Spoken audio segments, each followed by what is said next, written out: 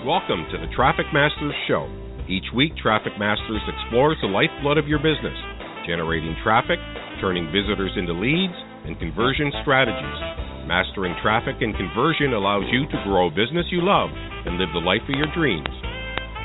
Welcome to the show.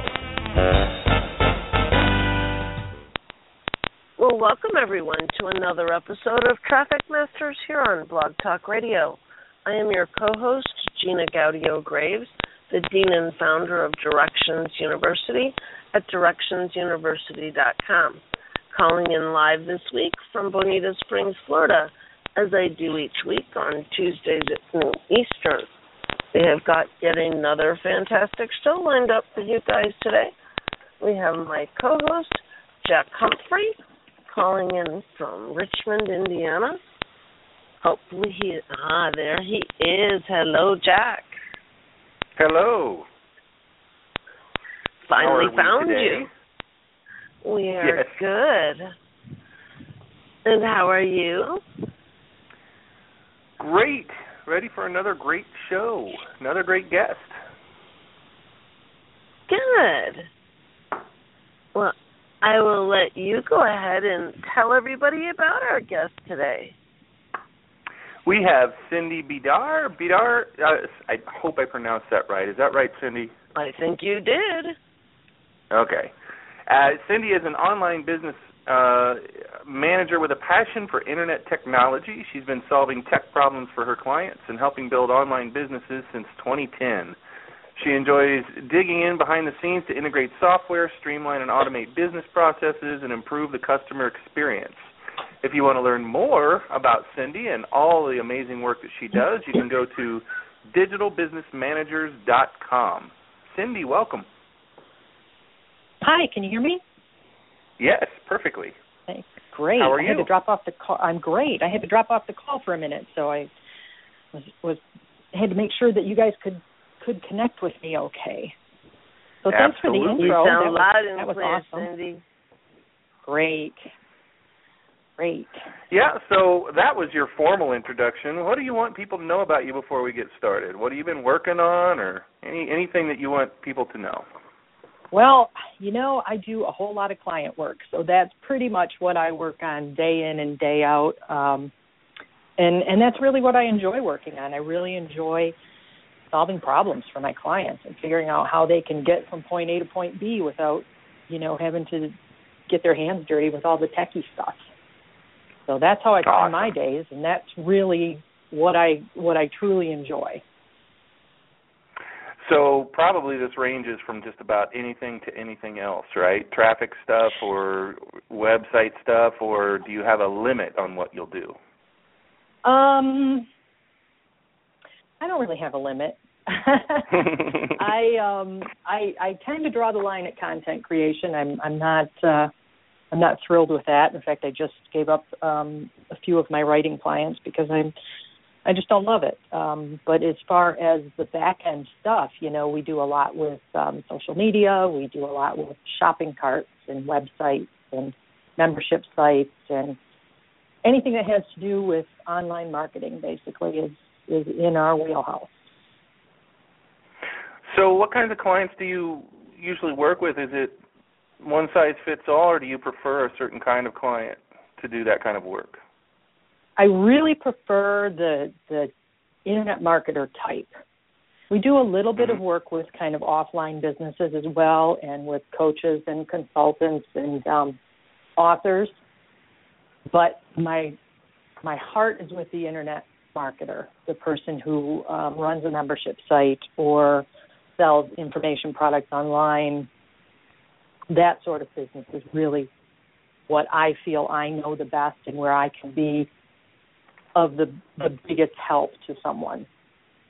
So that's not to say that those skills are not transferable, because obviously internet marketing is internet marketing, whether you're, a local brick and mortar business who wants to sell stuff online, or you're, a private label rights producer selling just digital goods online. It's all marketing and it's all online, and it all works pretty much the same. So those skills are definitely transferable. But my true heart is with the internet marketer. Yeah. And I recognize some people here that you worked with or are working with, so that's pretty cool. So you have I met Gina at, I didn't meet her, but I saw her speak at a recent conference that we were both at, the Novice to Advanced Marketing System. At NAMS, right? Okay, cool. Yep. So you guys go back at least to that, right? Yep. Oh, absolutely. Hey, Cindy, this is Jan. Hi, Jan. And one of the things that I thought you would be really qualified to answer is that, Jack and Jean have been doing marketing online for years. And, lots of the people that you work with have been doing it. But there are many, many people that are just getting into this realm or, at this point there's so many options for people. And I was wondering, what are the kinds of programs and systems that you're seeing now that are really effective for people that might be different than they were like 5 or 6 or 10 years ago? And sort of, what do you see that's been coming up that's been a real, problem solver for people? Well, I'll tell you what. In terms of what has changed in the past several years, or I guess what has stayed the same, content marketing is still huge. Email marketing is still huge, despite what anybody might say about email being dead. It is absolutely not the case. Email marketing is still probably the number one way to make sales in my experience. What's new? I love podcasting and video for content creation and content marketing. I think you really can't beat the combination of a blog and a podcast and maybe some video blogs as well. And the tools that are available today make it so much easier than it used to be. You can shoot a video on your iPhone and have it up on YouTube in minutes. I mean, it's just that easy, and it used to take a whole video studio to do that. So the online marketing world and the traffic generation world is really open to absolutely anybody these days. I mean, anybody with even a tiny little budget can get started and start making money quickly. Well, one of the problems is all of the. I was just getting ready to just a real quick one. Is I think one of the bigger problems today is there's too many choices. We didn't have this many choices before, and it's overwhelming people, I think. It's overwhelming us, and we're old pros. It's like, where do we go today, and what do we do? How do you do the decision-making process when you're helping somebody understand all of their options, but you certainly have to choose and focus and go deep rather than shallow? Or maybe you don't. What's your philosophy on that? No, you are absolutely right. You do have, there are lots of choices, and it's actually a big part of what I do, kind of on the consulting end, is I help people make those choices, because they'll come to me and they'll say, okay, I have this idea for, my business, and this is what I want to do, but, should I use Aweber or Constant Contact, or can I use MailChimp, and will it integrate with my shopping cart, and what if I choose this other shopping cart, and how will my affiliate program work, and, they have all of these questions. And the issue really isn't can we do those things, but what's the most efficient way to do it? And that's where my experience, kind of comes in and can help people make those decisions, because in working with all of my clients and in studying all of these different systems, I can help them lay out a plan that will work most efficiently, and that it saves them, the hours and hours and hours of research trying to decide whether one shopping cart or Infusionsoft is a better choice. So you're right. Yeah. There are an overwhelming amount of options, and sometimes you just need somebody to help you narrow it down to something that's more manageable. Right, and you were just talking about the gears and levers behind the scenes that you didn't even touch on, the traffic stuff. Like, where do you go with your podcast once you have it up, and, what are the best places to get, what are the channels that you use, all of those things would be the next logical questions that they would start to have after you've got them sorted out with the technology, right? Right. Once the foundation is put into place, then you kind of move on to, okay, Now what? Now what are we going to do? Where's the traffic going to come from? As you said, how are we going to get people to the site? How are we going to get people to my sales page? And how are we going to maintain that? What's the best method of doing that? Yeah.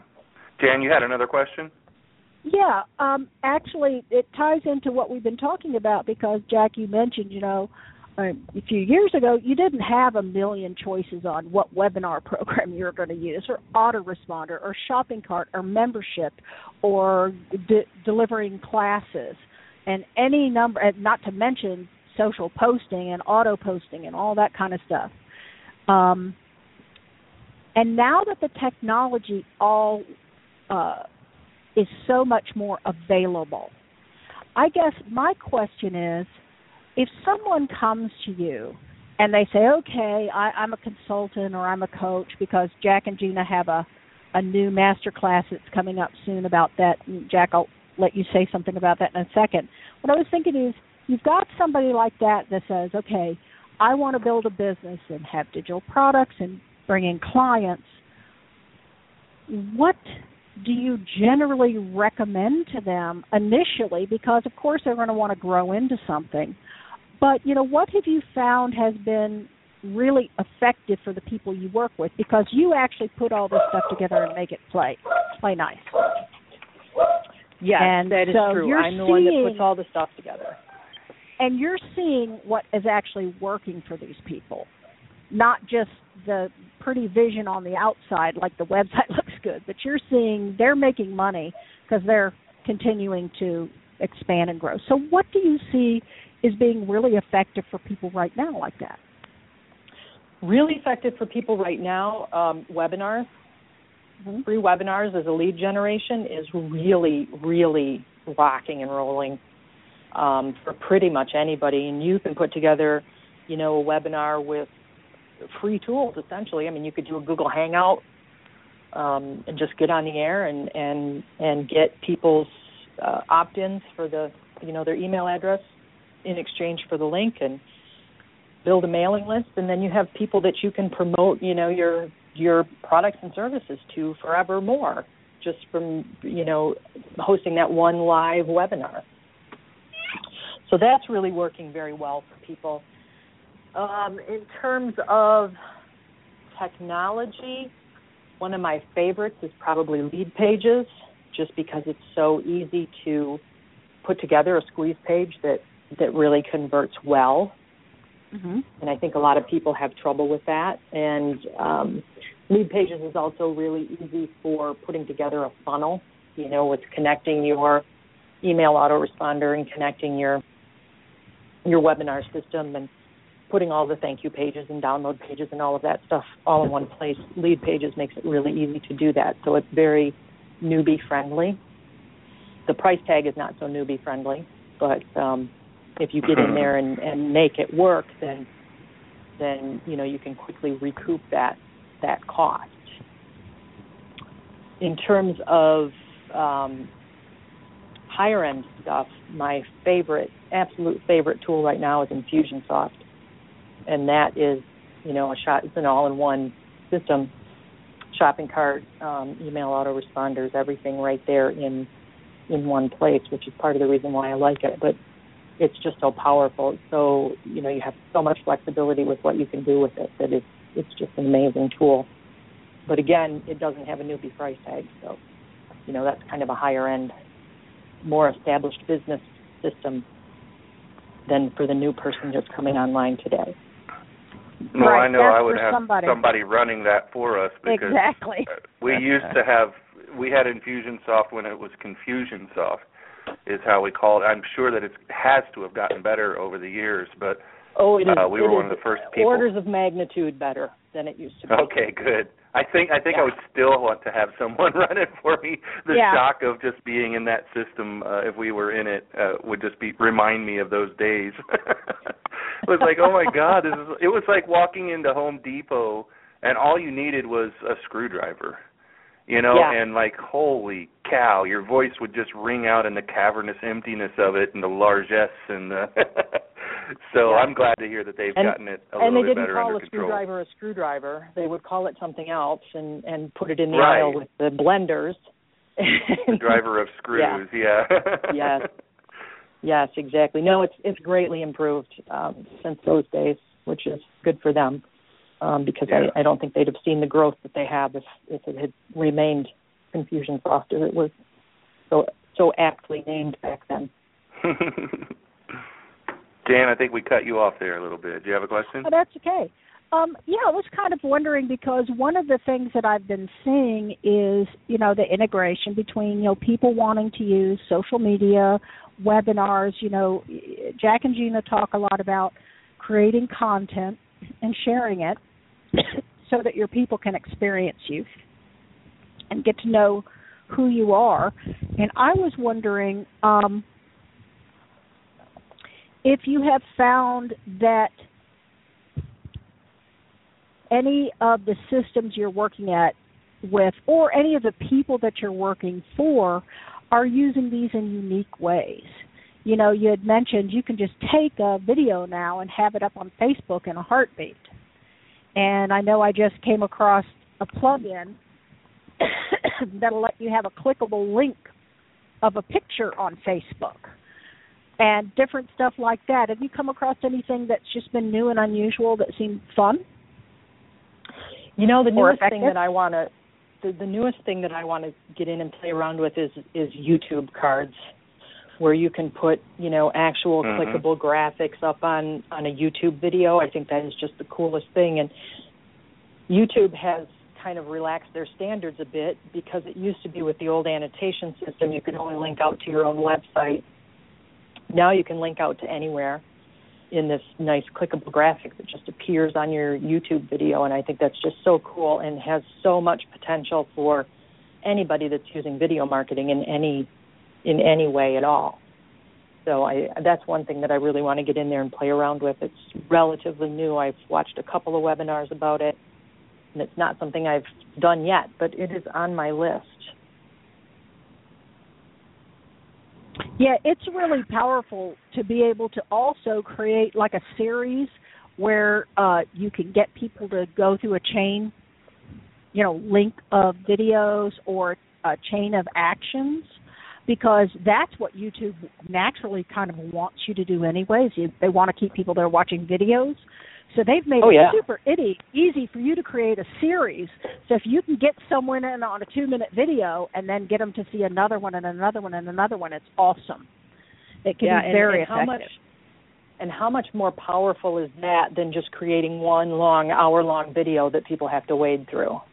Absolutely. Now, if you can chunk it up into 2-minute or 3-minute little videos that kind of lead naturally into one another, you're going to engage them a lot more than if you ask them to sit down and watch an hour-long video.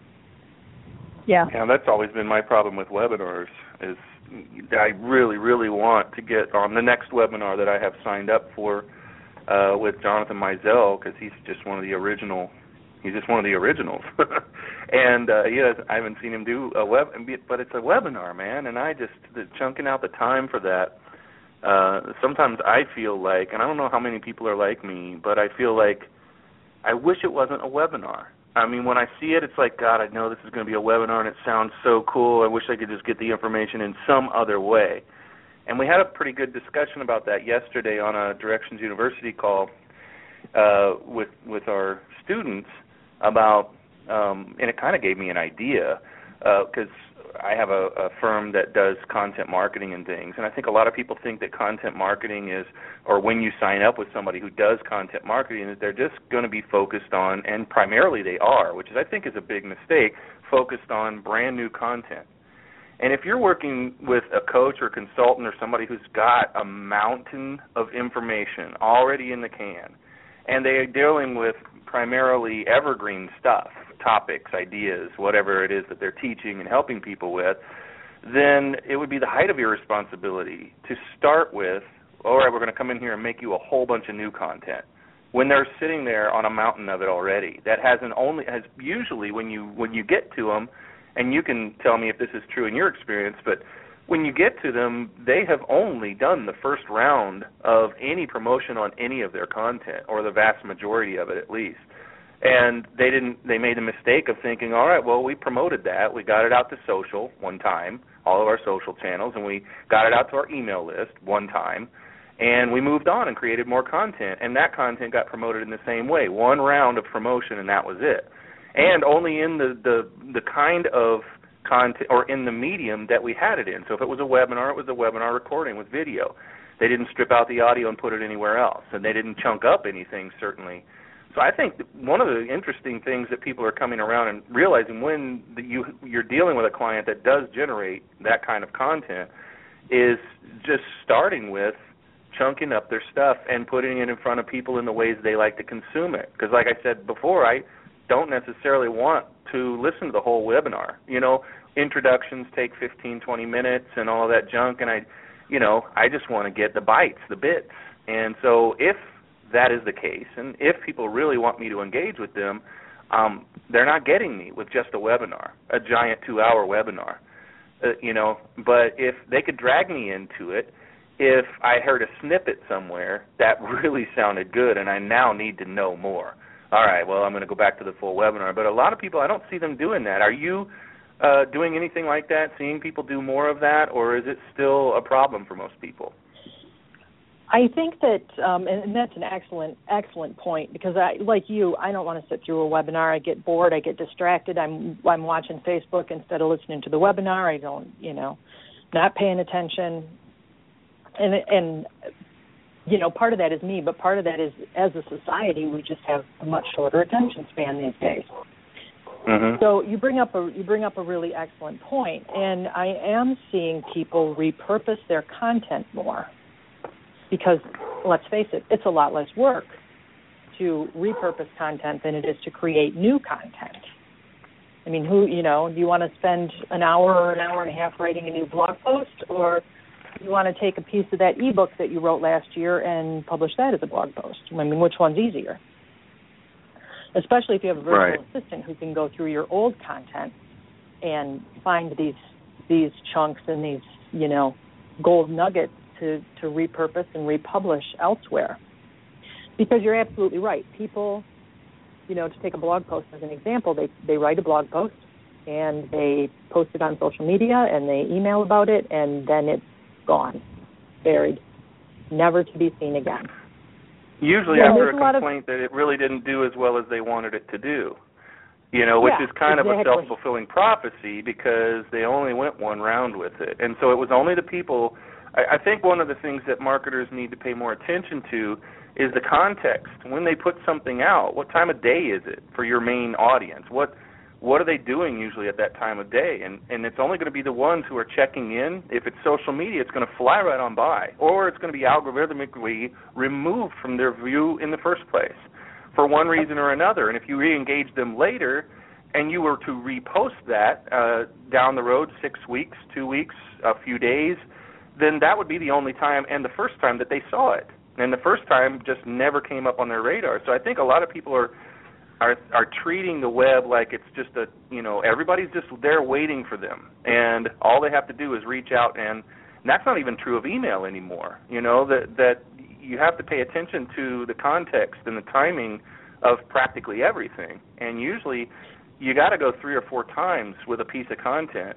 We talk about parking and camping on a piece of content until it has been done properly, and just slow down on creating new stuff until your current stuff has really gotten a chance to get out there to a significant piece of your market at the very least. And then that promotion, it's really nice, because that promotion is actually what helps it get into search, which is the only evergreen, in perpetuity way of discovering something down the road, except for Pinterest. That nothing else really has a really good way to surface old content. It's gone on Facebook in minutes. It's gone on Google Plus in minutes. And Pinterest is kind of interesting because it does, you can pull up stuff that's been done in 2015 right alongside stuff that was done in 2013. It's really weird and neat that way, but that's the only case where your old stuff is most assuredly going to get picked up and seen by other people most frequently. as just a matter of comment, I don't have a question. I think that's something that that most people don't realize or don't understand, because they make the mistake of thinking, well, I already posted this, everybody's seen it, I don't want to bother them. I don't want to be accused of spamming by posting my blog link more than one time, when in reality on Facebook about 10% of your fans or followers have seen it. And on Twitter, it's probably even less, because Twitter goes by at the speed of sound. And, you know, once a Twitter update is passed, it is gone forever. So, and like you said, even with email, I mean, what percentage of email opens do you get? I have a pretty solid percentage of email opens on my list. I get about 35% open rate. But even 35%, there's 65% of the people that don't read my email. So 65% of my mailing list have not seen that blog update. So why not, send it out again to that 65%? And I have clients that do that, and they do it with really great results. When David Perdue was on not too long ago, he talked about that, and we had some discussions with some of our listeners and students after they'd heard it, and they were like, "Wow, that's really smart." You know, the ability, you can do it on Aweber, and I'm sure you can do it in Infusionsoft, and others, most assuredly, probably as a premium service, but you can mail people who don't open, and then leave the rest of the list out. Just leave out the ones who opened it. And David talked about mailing his list 3 times a day. And we're like, what? You don't mail your list 3 times a day? That's impossible. He's like, well, I mail to everybody, and then I mail to everybody that didn't open it, and then the third one I mail to everybody else who didn't open the first or the second one.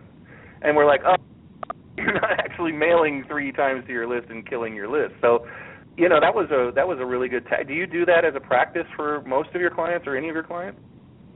I do that if they request it. It is not something, and it should be something that I offer. You know, now that I think about it, I do have, and David's one of them. I do have several clients who do this on a regular basis. But it definitely is something that should be considered by everyone. Because, like I said, your open rates are typically 20, 25, 30%. So you're missing a large portion of your audience by not doing that. Yeah. And it takes, what does it take to send an email again? 20 seconds? Right. And a lot of it, too, is, I'm really glad y'all are talking about the multiple posting of the same types of content. You know, it's one of the things I like about podcasts is that people will tend to go back and listen to short audios in the past. You know, Scott Patton told me this guy's been podcasting, 8 or 9 years? He showed me his stats where he has posts from 7 years ago that still get 200 views a month. Listens. Nice. And so what he said is, when have you ever had a blog post that got 200 people visiting it? And some of it is the medium, and also about thinking about your audience, and you're really not serving them by not giving them multiple chances to engage with you. You know, everybody has the idea that they're bugging their people, but in reality, you're really not serving them because everybody's just inundated with stuff all the time.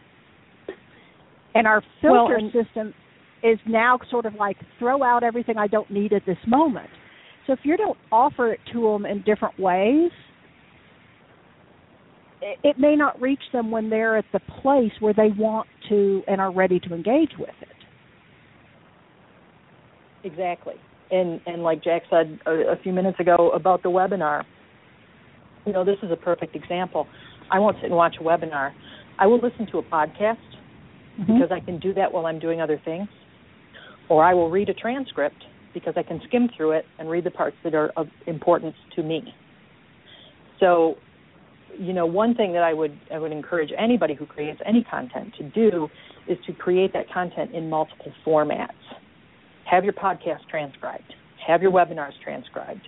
Chunk up your webinars into, little bite-sized pieces and put them on YouTube. Put them on your blog. Take your blog post and chunk it up into social media updates. so that there's lots of different ways for people to consume your content, because not everyone wants to watch a video. And by that same token, not everyone wants to read a blog post. My husband will not read a blog post to save his life, but he'll watch a video. I don't want to watch a video. I want to read it because I can scan through it and pick out the parts that are important to me. So it's important, not only to repurpose your content and make sure it gets seen, but to repurpose it in different formats so that it appeals to a wider audience. Yes, right. And also it does give you that chance. Sorry, go ahead. Yeah.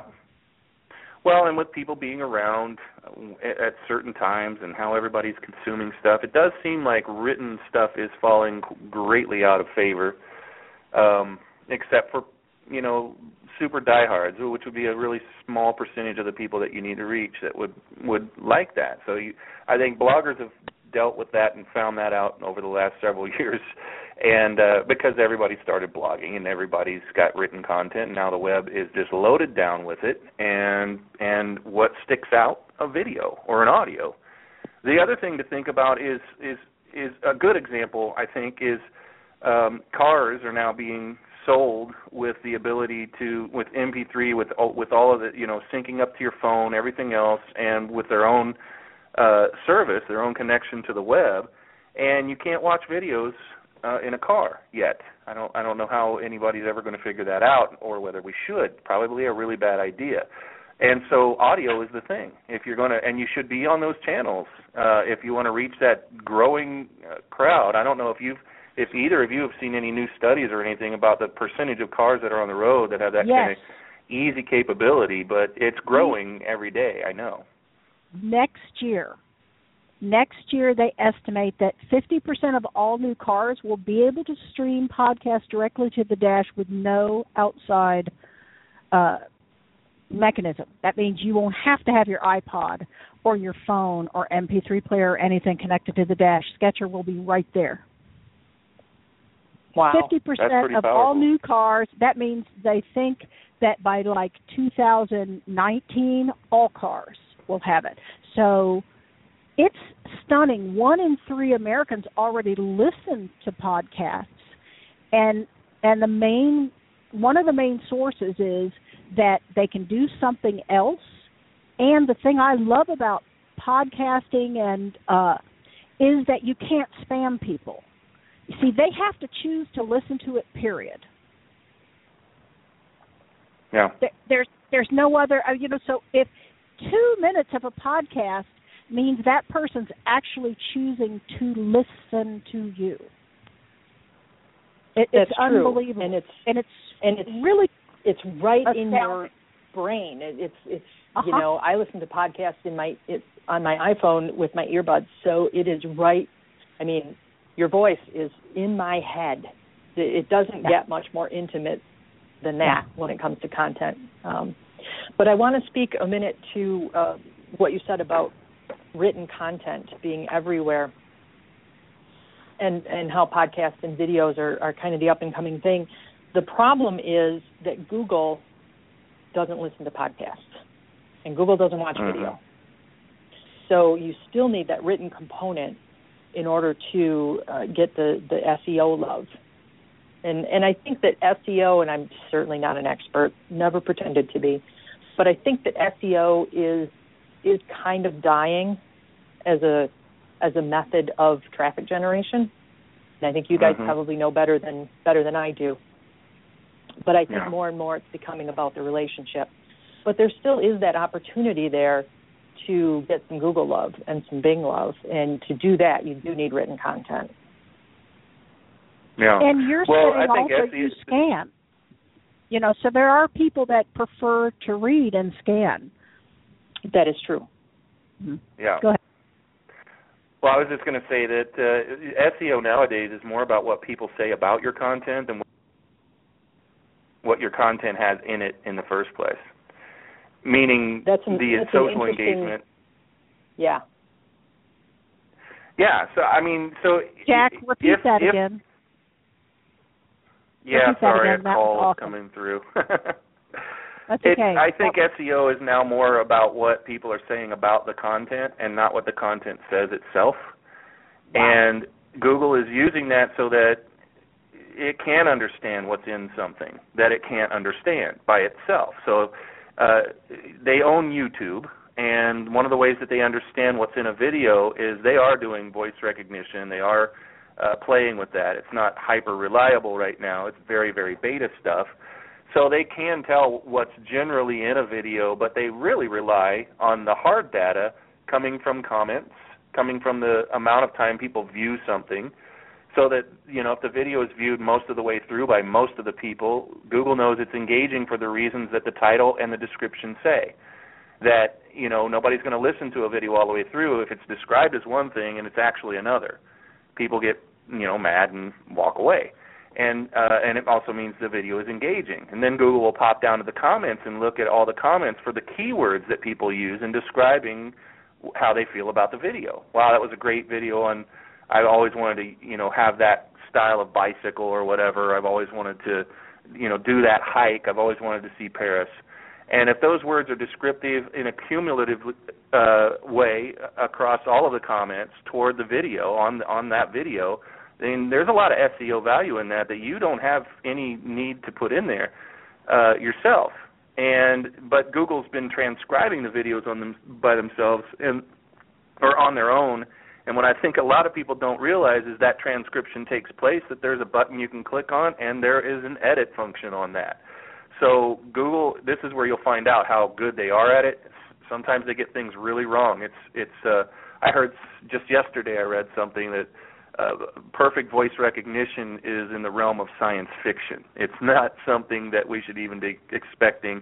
It's working really good on OK Google, on Samsung and Android phones and iOS. Pretty good. Everybody is generally happy with that. But when it comes to long stuff and multiple speakers and the quality of the recording and all the millions of other factors, when you take a look at your transcript of your last YouTube video, you'll see where Google is having problems, but you can edit that. So you can go in and make sure that the transcript says the words that it needs to. It's Google's way of trying to figure those things out. But I think the biggest point is that, a lot of what your SEO is now is what people say about your last blog post on social, on Google+, when they share it around, and they're putting SEO in context with the piece that they're talking about. And it really, really helps Google to understand stuff. So we've been able to slack off big time. We don't have long, lengthy discussions now about keyword density and all of that junk that we used to do, because it's really not, it's immaterial. It's more work than you need to do than to just go out and get people engaged with your stuff, which is what you need to do anyway, because that's where the customers are. And Google's not our customer. So just impressing them without actually engaging people is not actually a business model that anybody really wants. So, yeah, I think that's a really big point. I'm going to have to brag about that in the show notes. Yeah, that's excellent. I did not know that about, I guess it makes sense, about Google kind of scanning the comments and getting the context of your content that way. I think that, they scare me sometimes. Oh, yeah. The artificial Well, when you go on intelligence vacation, what's the last time you went on vacation, snapped a bunch of shots, and came back and Google had a nice little presentation, an eerily good presentation of your trip. Like, it picked things out of your videos and stuff and made highlights out of the videos. I don't know how many people have seen that yet, but it is creepy. It's really kind of creepy. It is very creepy. Facebook is doing a really good job of that, too, with their retargeting. And sometimes I think they read my mind. Yeah. So, yeah. Well, the reason I think a lot of people are amazed by that is that we have no clue. We don't have a running tally of all the things that we've shared with Facebook and all the things that we've shared with Google over time. And it surprises us. I mean, we're the ones who provided them with the information. And whether willingly or not, it's our information, it's our lives, it's our updates and pictures and everything else that we do. We've provided that information. And it's amazing, I think, to most people, what kind of a really accurate makeup or markup they can do of you, your likes, your interests, and everything else with the least amount of data. That, even though we're pouring data into them, we're making it really easy for them. Algorithmically, they can be very accurate with 1/10 of what you've given them, and it's creepy. Then it's like, how'd you know I like the Allman Brothers? Why am I seeing ads like that? I used to think that everybody on the internet was seeing the same ads, like everybody else did, before we understood when targeting first started. I'm like, why would anybody else be interested in Government Mule? I mean, it's just one of the Allman Brothers, and he's one of the least, he's not. Why would the whole world need to see that? And that's when I realized, oh, crap, they're targeting me. And I made a comment a week ago about how I went to the concert, and crap, that is creepy. And it's been that way ever since, and it's been getting a little bit more so every month.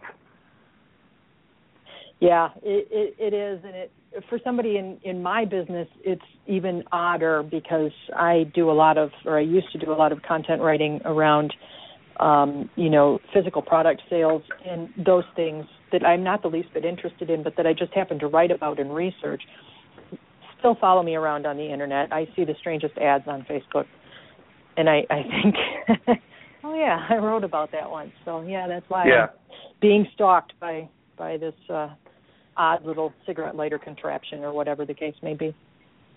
Yeah, Brian Rose came on yesterday and put up a picture, a screen capture. He said, "This is what happened. This is the ad that showed to me after my daughter used my computer," and it was a mermaid tail. Yes. Yeah, you saw it too. That's hilarious. I saw it. Yes.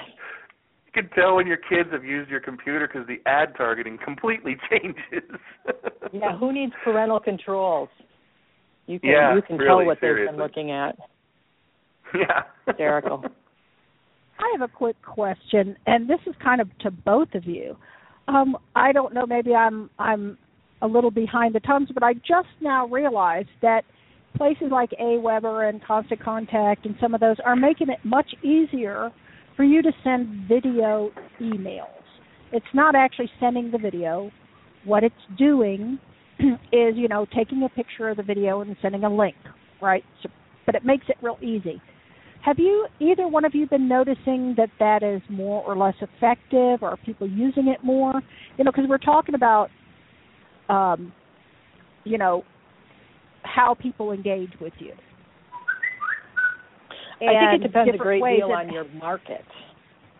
Okay, and then I thought about the same thing with audio messages. Yeah, I think it depends on your market. I have a client who uses that type of email very effectively. It doesn't work so well for me because my market's not into video. Her market is. So I think, as with anything, I mean, the answer to any question is always it depends, right? So it depends on your market. Do they watch video? Do they prefer video, or do they not? Do they prefer audio, or do they prefer the written word?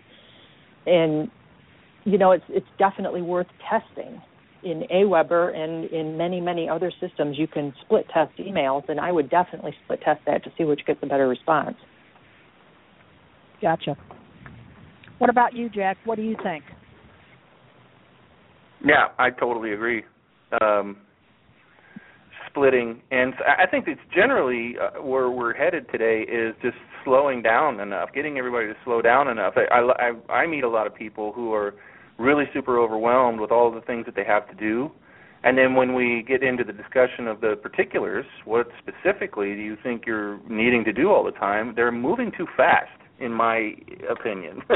They're just trying to create too much. They're trying to do too much. And what I end up trying to help them with is getting them to slow down and go, look, you didn't even have time to split test this. You didn't give yourself the time to really properly market this thing over here. You didn't have... you were just running on to the very next thing way, way too soon, way too fast. And it's I think the web, with all of its choices, all of the ADD, inducing stuff, marketers are forgetting that we're part of the consumer base that uses the internet, just as consumers. We're not just marketers, we're in it, and I think it gets people stirred up into a frantic frenzy, not a regular user that has a job and just uses the internet, but somebody who's a marketer is really prone to all right, I got to go be a regular person over here now, or I'm just having fun on Facebook now, and then I notice something else I can do to market. Ooh, that's really smart. I see a cool new ad. And they run and go investigate that, taking valuable time away from what they ought to have been finishing up on and not really getting it done. So the way I describe people in that situation, and I would say it's the majority of people have some of this or a lot of this going on, is their business looks like something with a bunch of wires that don't lead to anything, just sticking out of it. Lots of projects that are started that never really went to fruition, lots of things like split testing not being done, so not really then knowing how effective their stuff was. Was it video or was it audio that really got them? I don't know, I only did video. Or I did both, but I didn't split test it. I sent one out to one channel, one out to another, which is an incomplete and undone test. And it's mainly because I think people are moving too fast. They're kind of drinking the Kool-Aid of the Internet being, so big. It's not even a fire hose analogy doesn't even work anymore. It's not like drinking out of a fire hose. It's just it's a whole universe of information and layers upon layers in most industries and most interest groups and most keywords and topics. Many layers of things to sort through of people talking about the same thing, the same exact topic. And so it's not even just a topic and we all go over here and talk about it. Everybody's got their own opinion, their own ideas. Some of them are talking about it on Pinterest and others on podcasts and others are on their blog and just billions of things that are out there. I think people start to feel like they need to somehow keep up with that. And it's impossible to keep up with that and to measure your business against all the busyness of the Internet. And some people don't understand that the Internet is typically everybody's highlight reel. And we start to look at other business people and like, man, they really got it going on. They got this covered and that covered and everything else. And let me tell you, and man, you would know better than anybody how undone things are in the background, how chaotic things can be in the background when you're looking under the hood. Everything looks great on the outside, but, I mean, I bet you were at one point surprised that somebody wanted you to work with them, to help them. At least one client that you thought they had it all together already. From the outside, it looked like, why would you need any help? You look like you've got it all together. Has that happened to you? Oh, absolutely. And the back end is just total chaos and last minute and no good intel and, yeah. Yeah. Even though they're making, and I'm thinking of a specific client here, they're making excellent money. They're in the mid six-figure range in their business, which is fabulous. But the back end is just so chaotic that it's nearly unmanageable. And I think you're absolutely right. The problem with that is what is often referred to as shiny object syndrome. Oh, YouTube. I got to get on YouTube. So we do that for, a week, and then something else comes along. Oh, podcasting. I got to start a podcast. And then YouTube is gone. Well, you haven't even given it the opportunity to prove itself. You haven't tested it. You don't know if it works, and you're already onto something else. So now you're not giving it the focus that it needs to really take off and gain some traction for you because you've now split your focus between two different things. And next week it'll be something else, and then your focus is split again. And when your focus is split that much, you cannot possibly get the traction and have the results that are possible with any one of these systems if you just pay attention to it. Well, what's funny about that is I love it when people do that to themselves, not realize that that's what they did, not spend enough time in a certain area, and walk away from it giving other people advice that YouTube sucks or email marketing sucks or social media sucks. Didn't work for me. And then a lot of other people are like, wow, okay, then I'm not going to do email or social or YouTube. But that's the absolute wrong conclusion to come to. Yeah, definitely. If you really analyze what those people did, there's a million reasons why they might think it sucks. And 999,999 are going to be their fault, not the fault of the tool. The tool is just a tool. And there's only like that really one weird extreme that would actually warrant a blog post, and then people read it and think that's the experience of everyone because they wrote a blog post about it. No, it was sensational, and that's what they wanted, so they'd get a lot of people to read it. It's not the feeling of the majority of people that YouTube lost something or that something happened with, you know, the email, MailChimp banned them from mailing anymore or something like that. And that's not the experience of the majority. You have to remember that we're in the publishing business, and we will go for topics that we think people are going to read a lot about. So everything seems to be, you know, normal after a while, when it's always sensational. When you look at the data and the percentage of people who actually have these problems or this has ever happened to, you calm right down and go, oh, well, that's never going to happen to me statistically. It's almost impossible for that to happen to me. But the articles and the videos and all of the stuff, we are all using that sensational stuff from, you know, once in a while at least to get people to, you know, stand up and listen and really react to something and engage. So you have to be really, really careful with that stuff. Yes, you do. And the people that are selling programs that teach you how to use these things are using that tactic as well. You know, they're just as guilty of cherry picking the good stats and the dollar figures to sell a program. And I'm not saying that that it wouldn't work, whatever the program might be. I'm sure that it does work. But again, you have to focus and you have to give it your attention. You can't just, there is no easy button. So you can't just plug and play and expect things to work. You have to work the system as well. Okay, earlier in the show, we talked about, I think Jan was the one who asked you, what's new? What are the new cool things you want to do? And you talked about YouTube cards. And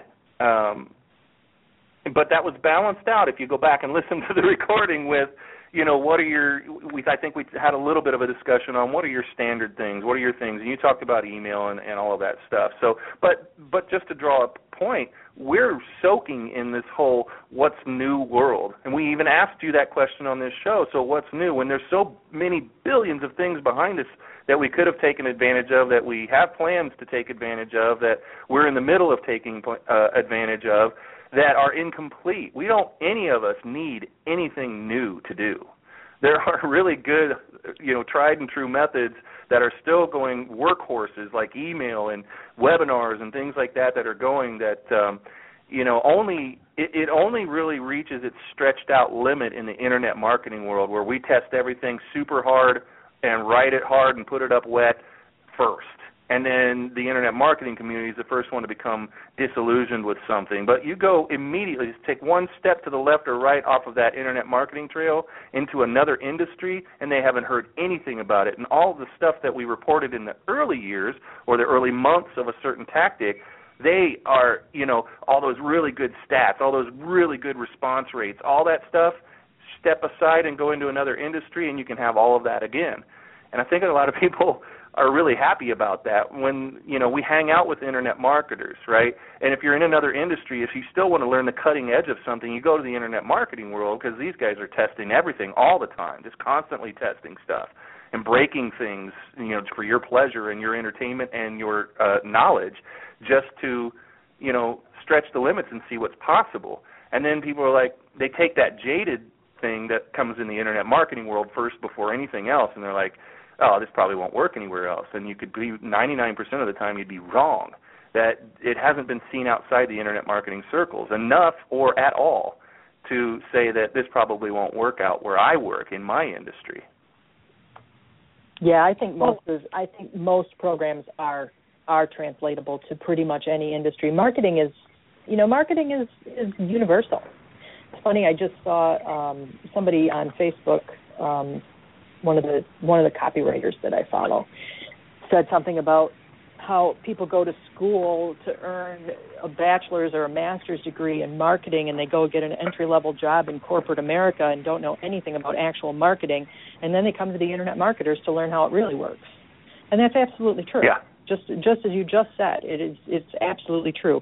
What's going on online in kind of these dark corners of the internet is what really works, and it is absolutely translatable to other business models as well.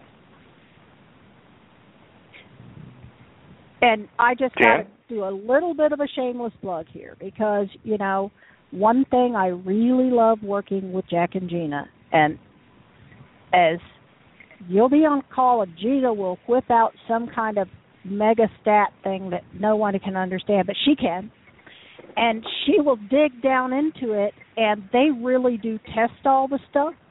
There's not the shiny object syndrome, you know, bouncing around. It's like, here's our one program that we use, and we want everybody to use it because that's what works. And I think that that's one reason why their people are successful is because the goal there is to help you grow your business using your strengths. And that's going to be different because we've had this whole conversation about your market, your strengths, your industry, you know, your group. And, you know, I find that that's kind of a rare thing to find. You know, somebody that'll help you not only just find out how to market your stuff, but how do you, you know, get through this huge maze of stuff online, you know, ways to distribute it, test it, sell it, make it. Yeah, it comes back to the overwhelm that Jack spoke about at the beginning of the call, that there's just so much out there that it can be really difficult to decide, you know, what's going to work and what are we going to try and how much time and energy are we going to give it and what's our expected return and did we achieve the results that we wanted and when is it time to move on to something else? And also, it's really difficult most for people to determine. Right, they have to be able to maintain it or make enough money to pay someone to maintain it. So I think that's really where the real rub is for most people. And so I think that's when it gets really important to have people on your team, like Cindy on the back end, that you can trust to help with things, as well as to have mentors like Jack and Gina that can actually keep you centered on the right track, which is, are you, like Jack was saying, are you following through with the system and giving it a chance? Are you moving too fast between the things, you know? And it's about making choices, you know, and being able to make reliable choices and that you're confident in enough that you can choose and not lay awake at night wondering if you made the right choice. And so before you pick out your tools, before you pick out your team, before you do anything, ideally this would be the time to, you know, do what we call our vortex model.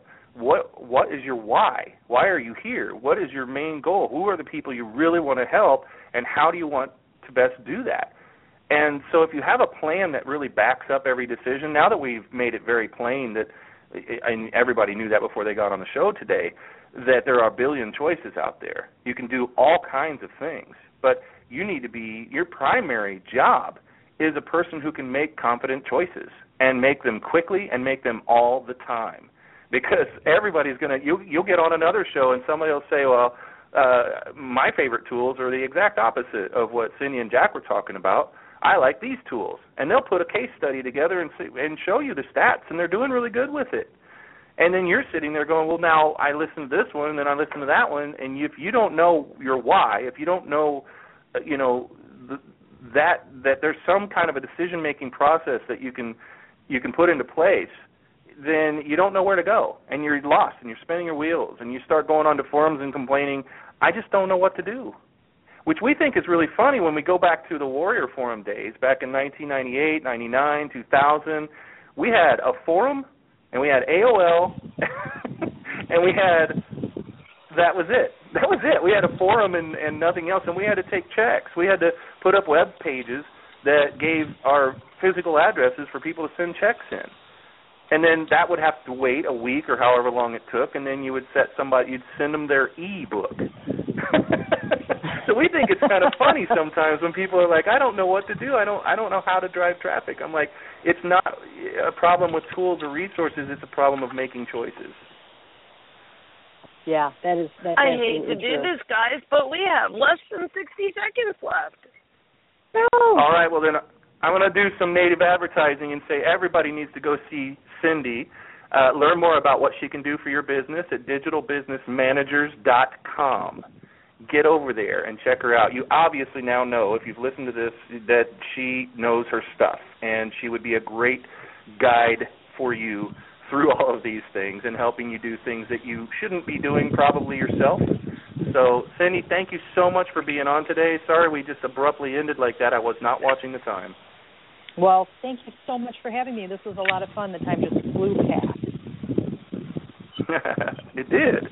Thanks so much, Over to Cindy. you, I didn't JB even Queen. want to jump in because you guys were on such a roll. I didn't want to cut the energy. Hey, tell everybody about the upcoming webinar. I'm sorry? I'm sorry, Jack and Gina. Tell everybody okay. about the upcoming seminar this week. On Monday at 9 a.m. Eastern, May 18th, we are doing a one-day leverage masterclass. It is specifically geared for coaches and consultants. It's really not meant for someone who's brand new in business.